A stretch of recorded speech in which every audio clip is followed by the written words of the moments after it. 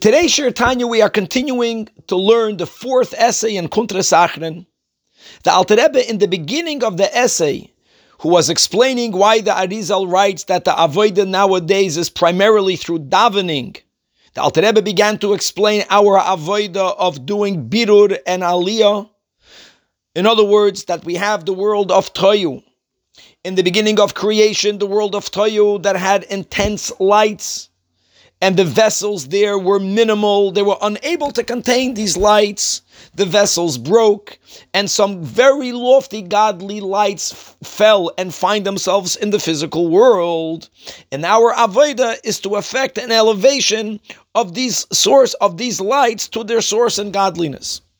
So in this context, Alter Rebbe began explaining how indeed tefillah has the greatest power in this avodah of elevating the sparks. We went and we are speaking now about how doing a mitzvah and even learning about the mitzvahs, the superiority to that is that there is godliness in the world, but the godliness in the world is concealed. And when we do the action of the mitzvah has in it a revelation of godliness, and learning about and understanding the mitzvahs, whether the positive or the negatives, that seichel of Torah has in it, in a non-concealed way, a much loftier level of godliness as to the world itself. And more than that, every world has in it the 10 spheres. So there is what we would call Chachma, Bina, and Das of the world of Asiya, right? The worldly intelligence. Now, obviously, everything comes from God, and everything has in it godliness. But the Alter Rebbe explained that the godliness, even in Chabad of Asiya, cannot compare to the logic, the seichel that we have in Torah. And Alter Rebbe in today's shir explains why is that so. Even when we are speaking about Chabad of the world of Asiya, right, these are the spheres of the world of Asiya, since they are the beginning and the source of all created beings, in other words, they are the beginning of creation, so since their purpose is to be the beginning of creation, that demands for godliness to be concealed in it. If godliness would have been revealed, then there would never be any created being.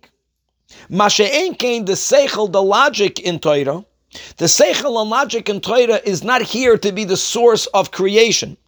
The seichel that we can grasp even when we live in the world of Asiya, that seichel is enlightening and explaining God's Chabad of Atzilus. It's explaining real divine wisdom. Now, the truth is that we could grasp it, but that is not the source of creation. And therefore, the levels of godliness in the seichel of Torah remains revealed. The Alter Rebbe gives an example. You have the lower parts of our soul that they actually give us existence. In other words, they are the source and thus the beginning of our existence. We'll call that part of the soul the nefesh or even the ruach. But then you have a loftier part of our soul that we call neshama. And we know that the neshama properly enters the person only when they are bar or bas mitzvah. What happens when the neshama enters the person, that neshama, which is of a much higher level of Gilui Elikus, because it's taka not here, right, to give us existence, it's here to give us inspiration.